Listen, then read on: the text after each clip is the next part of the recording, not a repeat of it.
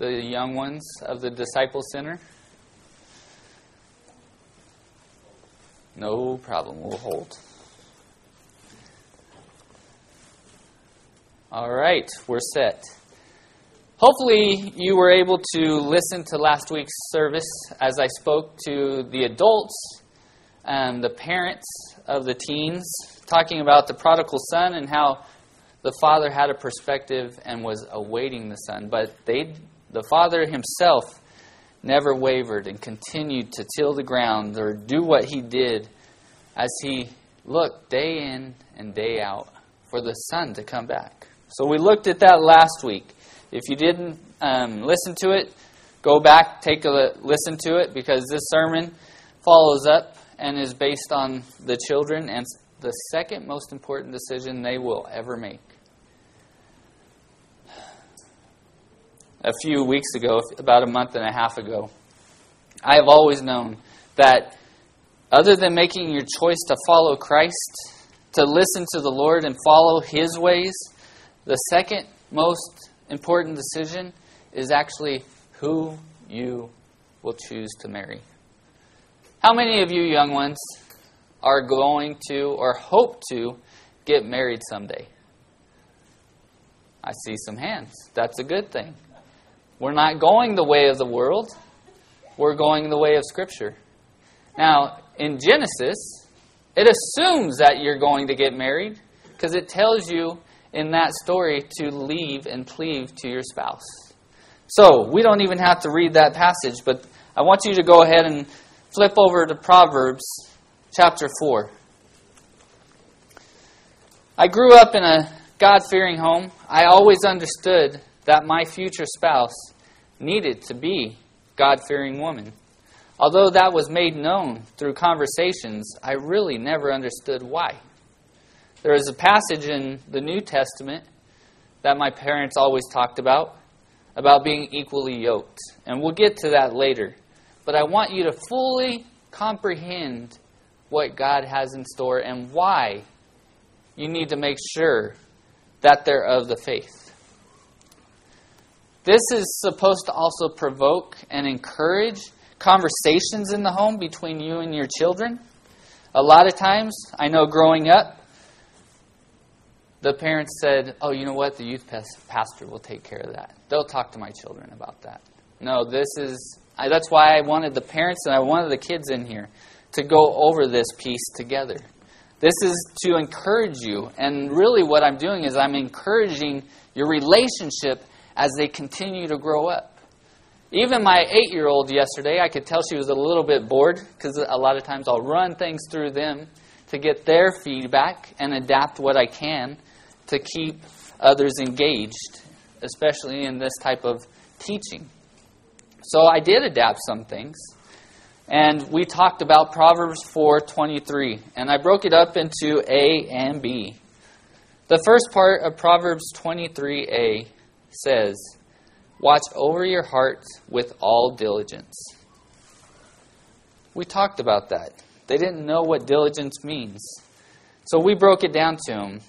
Protecting thyself with all diligence means watching out for your heart.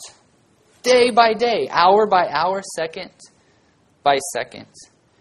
You see, your influences in everything you choose comes from your thoughts and your feelings, your heart.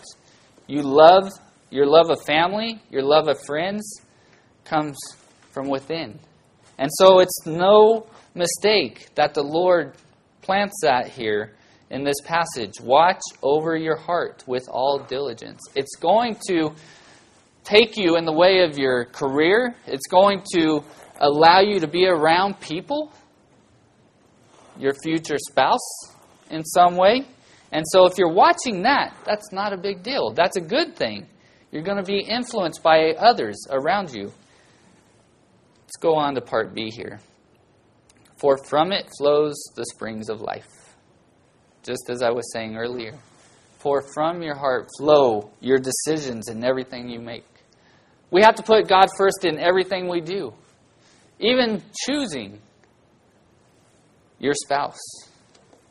If you've chosen to follow Christ, this is your next step. Now, I want to give you some examples. Are there some baseball people in here? Can I get an amen? All I got were some hands. Are there some baseball people in here? Amen. All right. Well, did you know baseball should not come before God? Did you know in 1965 the Dodgers were in a playoff in the World Series race in September when Yom Kippur was coming up? Now in 1965, Sandy Koufax was one of their major players. That's right. You know me. I like the Dodgers. We're Dodgers people in my house. Sandy Koufax is Jewish. Game 1 was happening. He had to choose. What was he going to choose? Was he going to choose to honor the Lord, his God? Or was he going to play what the coaches wanted and pitch for the first game of the World Series? You have to make a choice. Sandy Koufax told his coaches and all his players that he didn't really have a choice. He sat out that first game. He went to synagogue. And he didn't play the first game of the World Series. He chose to follow the Lord.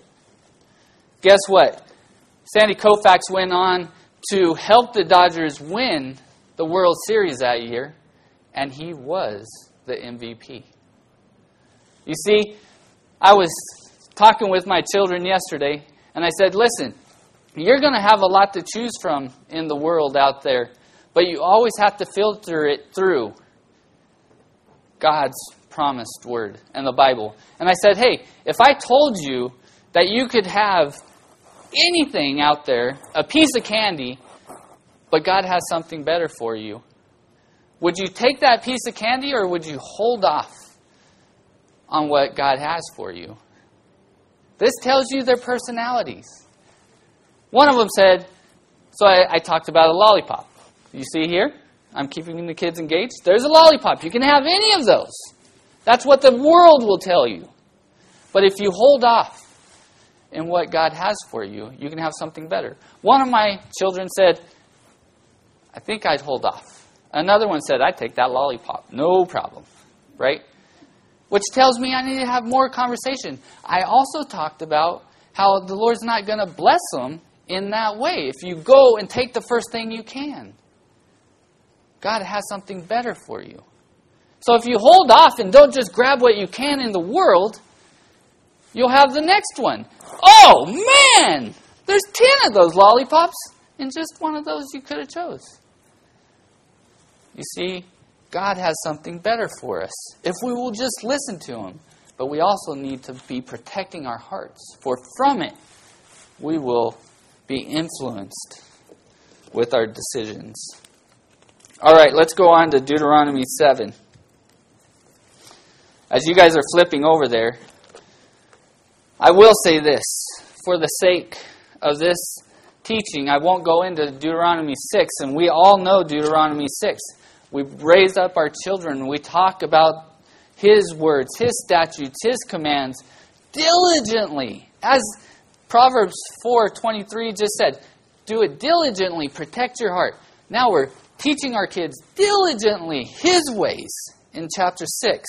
But we're going to focus on chapter 7. So I'm assuming, parents, that you are good and you've already done that. Or you're doing that now. The interesting thing, before I move on, I heard about 6 weeks ago, this has been my thought process, and I love when people affirm it, that I kind of look up to their teachings and different things. So Dennis Prager, on his radio show, or maybe a podcast he has, said the most important decision anybody will ever make isn't about going to college. Now, would you, as parents, prefer your kids go to Harvard or Yale or Stanford, or to have a good marriage? If you had to make that choice, which one would you make? Now, a lot of parents in the world would say, a good college. If they could graduate, they could write their own, career path. Let me tell you this. To have a good career and have a crappy marriage, you're going to have a horrible career. because you're not going to be able to go to work and work in a way that you really could reach your full potential. But if you have a spouse that's going to be encouraging and supportive, watch out. There's nothing that you can't handle. And so that's the important piece. Deuteronomy 7, chapter 1 and 2. Now, I must also give this prerequisite. I know that this passage is about Israel and them going into the promised land. I get that. But I'm going to take some of it and we're going to apply it. How do we apply His Word other than to our lives? And what He talks about to Israel, we're going to say, okay, how do I apply this today to us, to our children? The Bible is for us to teach them how He worked within His people. So Deuteronomy 7:1 says, when the Lord your God brings you into the land where you are entering to possess it, and clears away many nations before you, when the Lord God blesses you to the point that you are grown up and you're ready to get married, listen to this. The Hittites, the Girgashites, the Amorites, the Canaanites, the Perizzites, the Hivites, the Jebusites, 7 nations greater and stronger than you. And when the Lord your God delivers them before you, and you defeat them, then you shall utterly destroy them. You shall make no covenant with them, and show no favor to them. If you go to a conference and you're able to be with the Tennesseans, the Texans, the Californians, whatever it may be, you're not to be just a part of those people. We're going to see here, you're to take from who God is molding for His kingdom. Verse 3. Furthermore, you shall not intermarry with them. Why? Why? It says right here, you shall not intermarry with people of the world. You shall not give your daughters to their sons, nor shall you take their daughters for your sons. I'm going to stop there. This is talking to the parents. And up until about 50 years ago, children, your parents would have the right to say, no, I don't agree with this marriage. Things got twisted around, thanks to my generation and the generation before me, and gave you the right to choose for yourself. That's screwed up. The only person besides God that cares more for you are your parents. You should want their approval. I went to Kara's parents and made sure that they would allow me to marry Kara. Hopefully, you will have that same relationship with your parents, because this passage makes it look like it's up to the parent to give their daughter, to give their son away in marriage. So, catch that when you read through this passage as you get older and you're looking to get married. All right.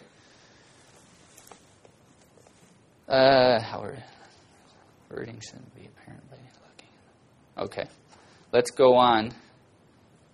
I want to say here as well, parents, do you have a good relationship with your kid?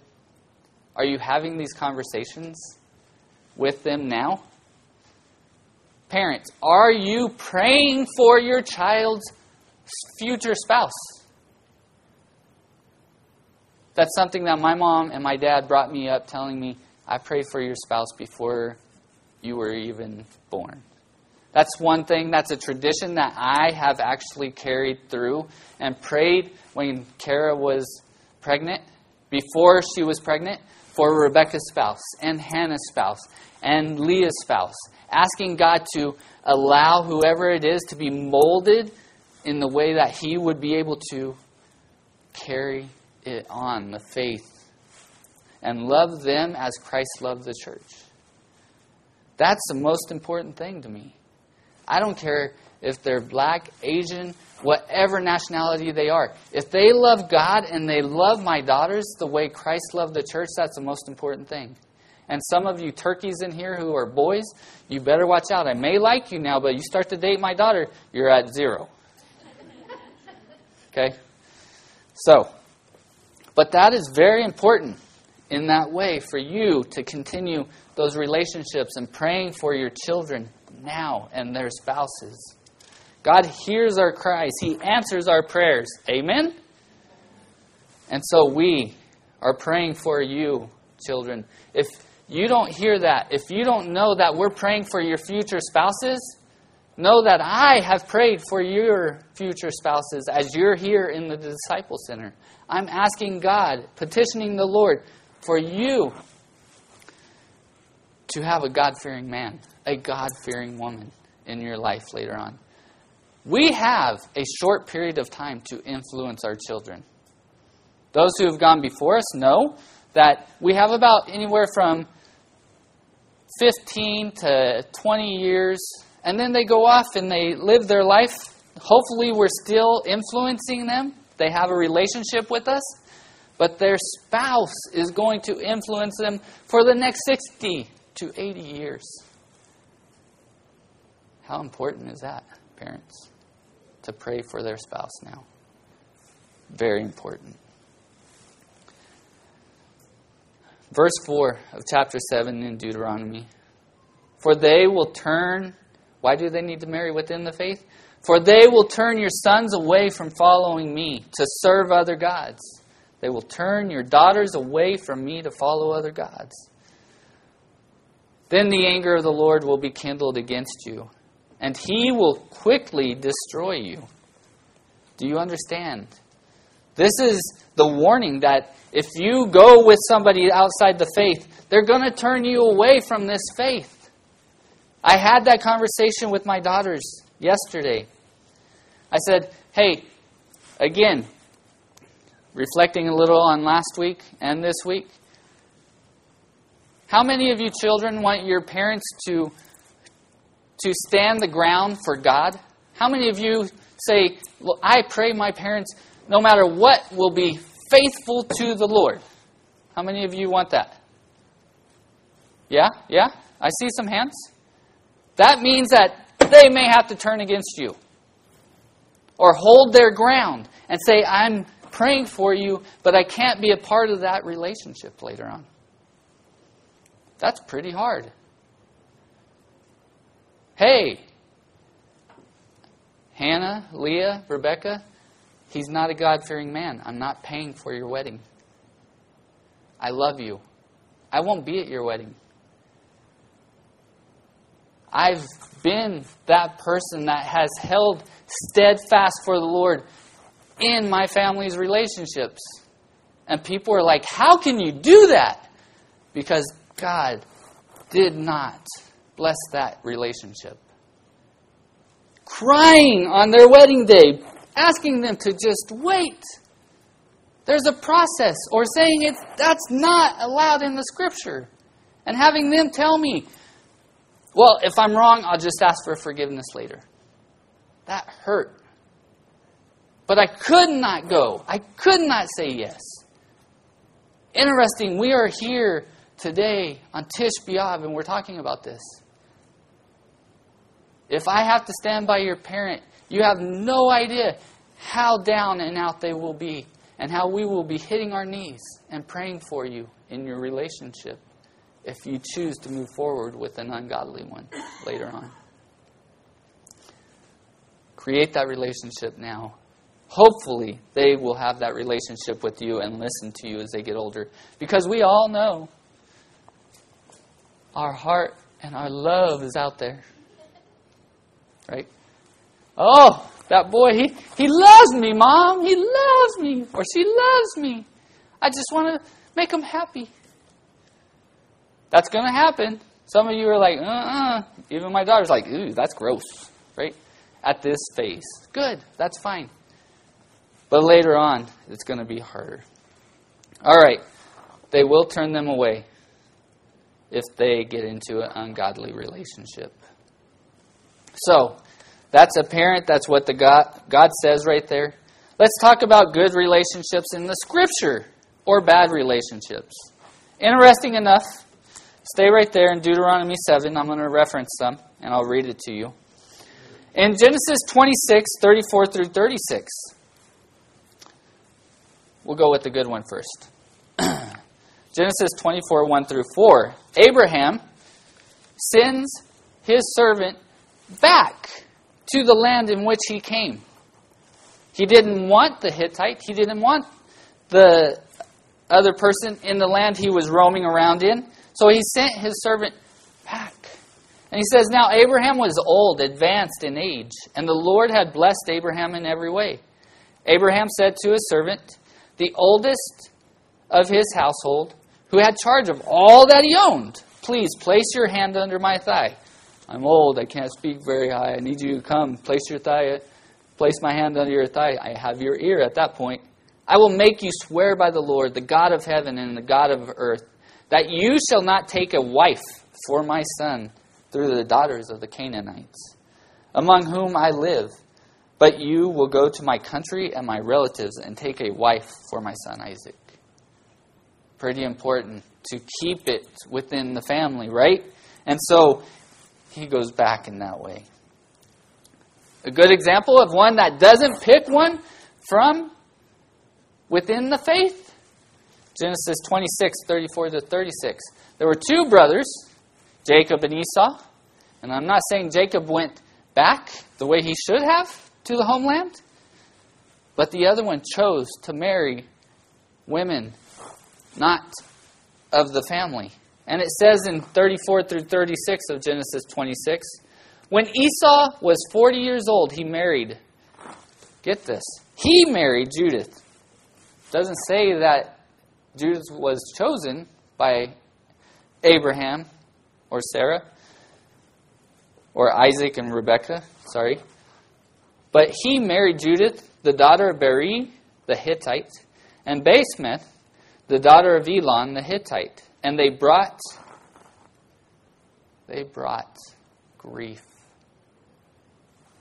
to Isaac and to Rebekah. If you go outside the faith to get married, you will bring grief and strife in your family. It's right there. It's within the Scriptures. There's a process.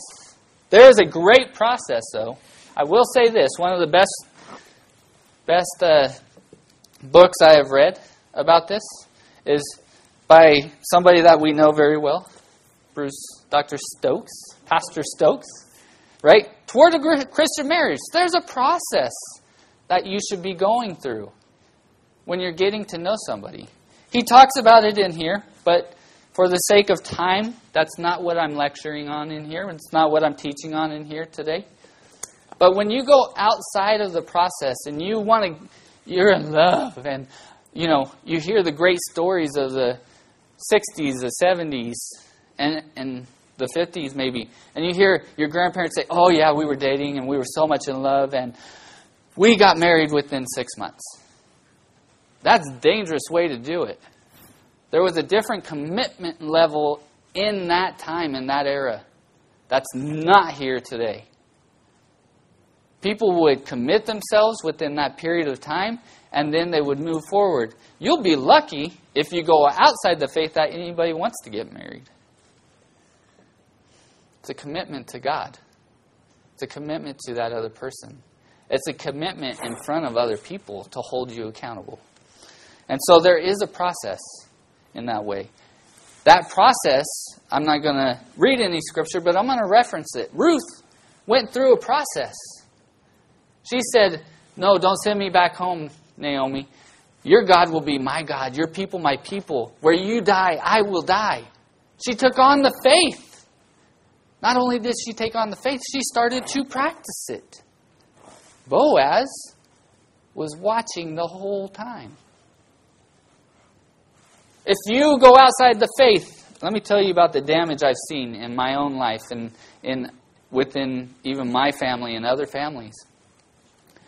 You go outside the faith and somebody somehow comes to the Lord. I've seen this over and over again. They come to the Lord miraculously because you were a dating missionary. That's what I was called when I was younger. I was a dating missionary. Those relationships never worked out well.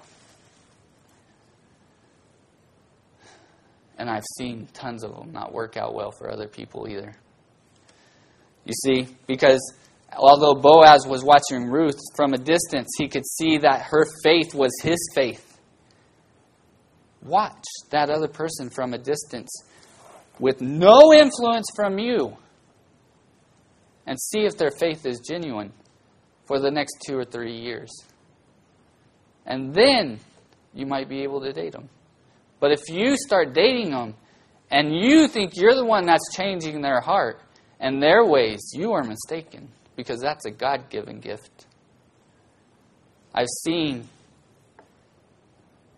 girls especially think that they changed the man. And after 5 or 6 years of marriage, they didn't change anything.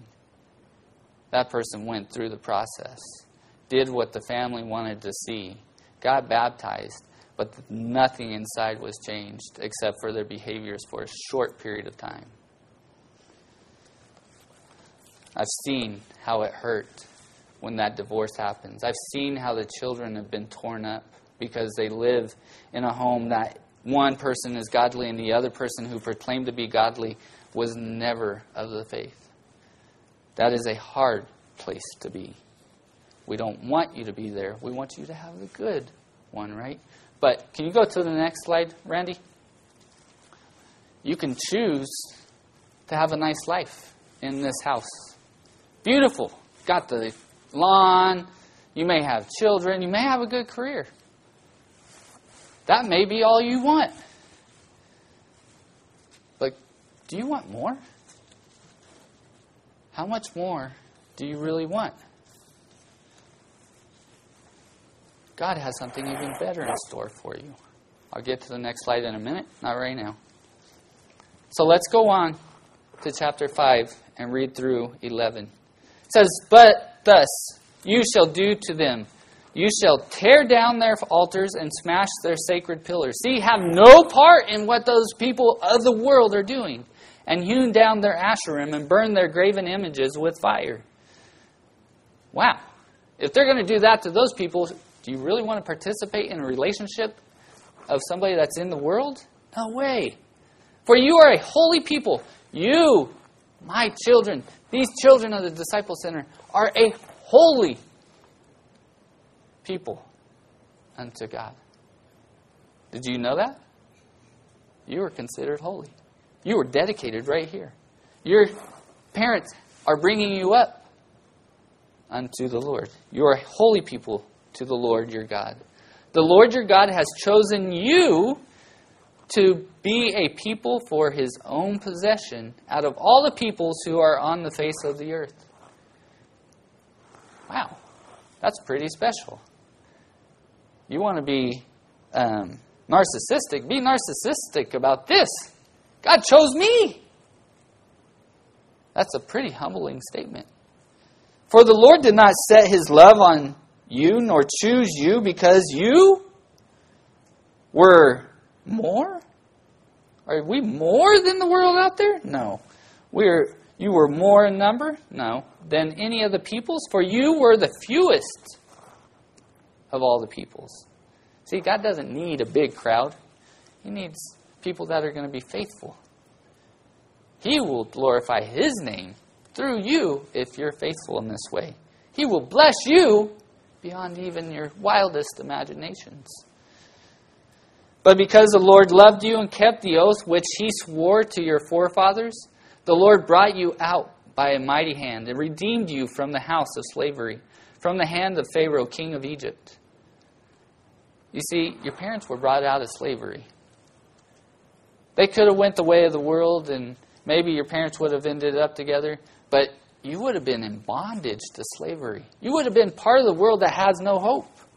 But He brought you out. He put you in the family that you're in.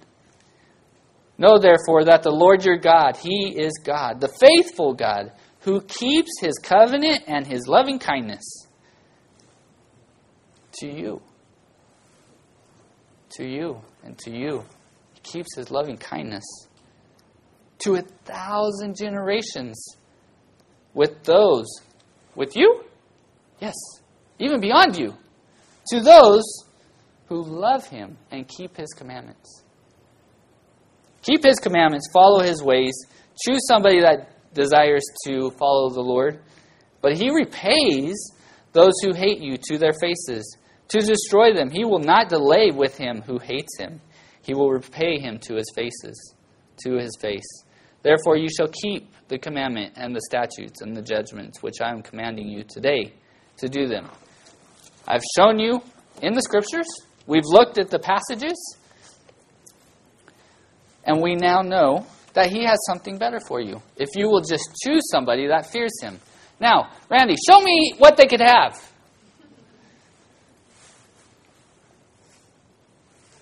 That's what God wants you to have.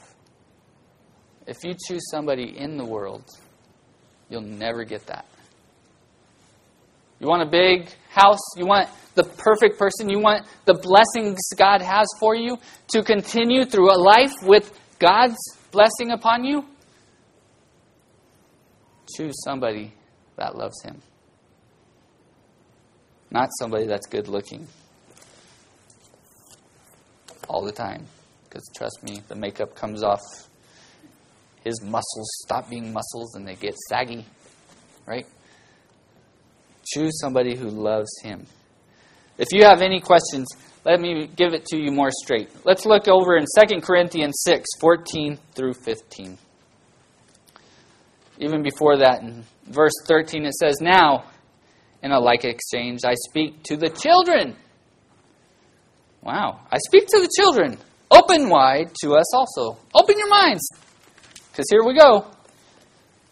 You need it more plainly. Do not be bound together with unbelievers. Talking to the children. Paul, right here, to the Corinth. Why is he doing this to the Gentiles? Because they have a bad habit. Do not be bound together with unbelievers. For what partnership have righteousness and lawlessness? Or what fellowship has light with darkness? Or what harmony has Christ with Belial? Or what has a believer in common with an unbeliever? They have nothing in common. The hard thing is, you guys, you all live in the flesh, just like your mom and your papa, your dad do.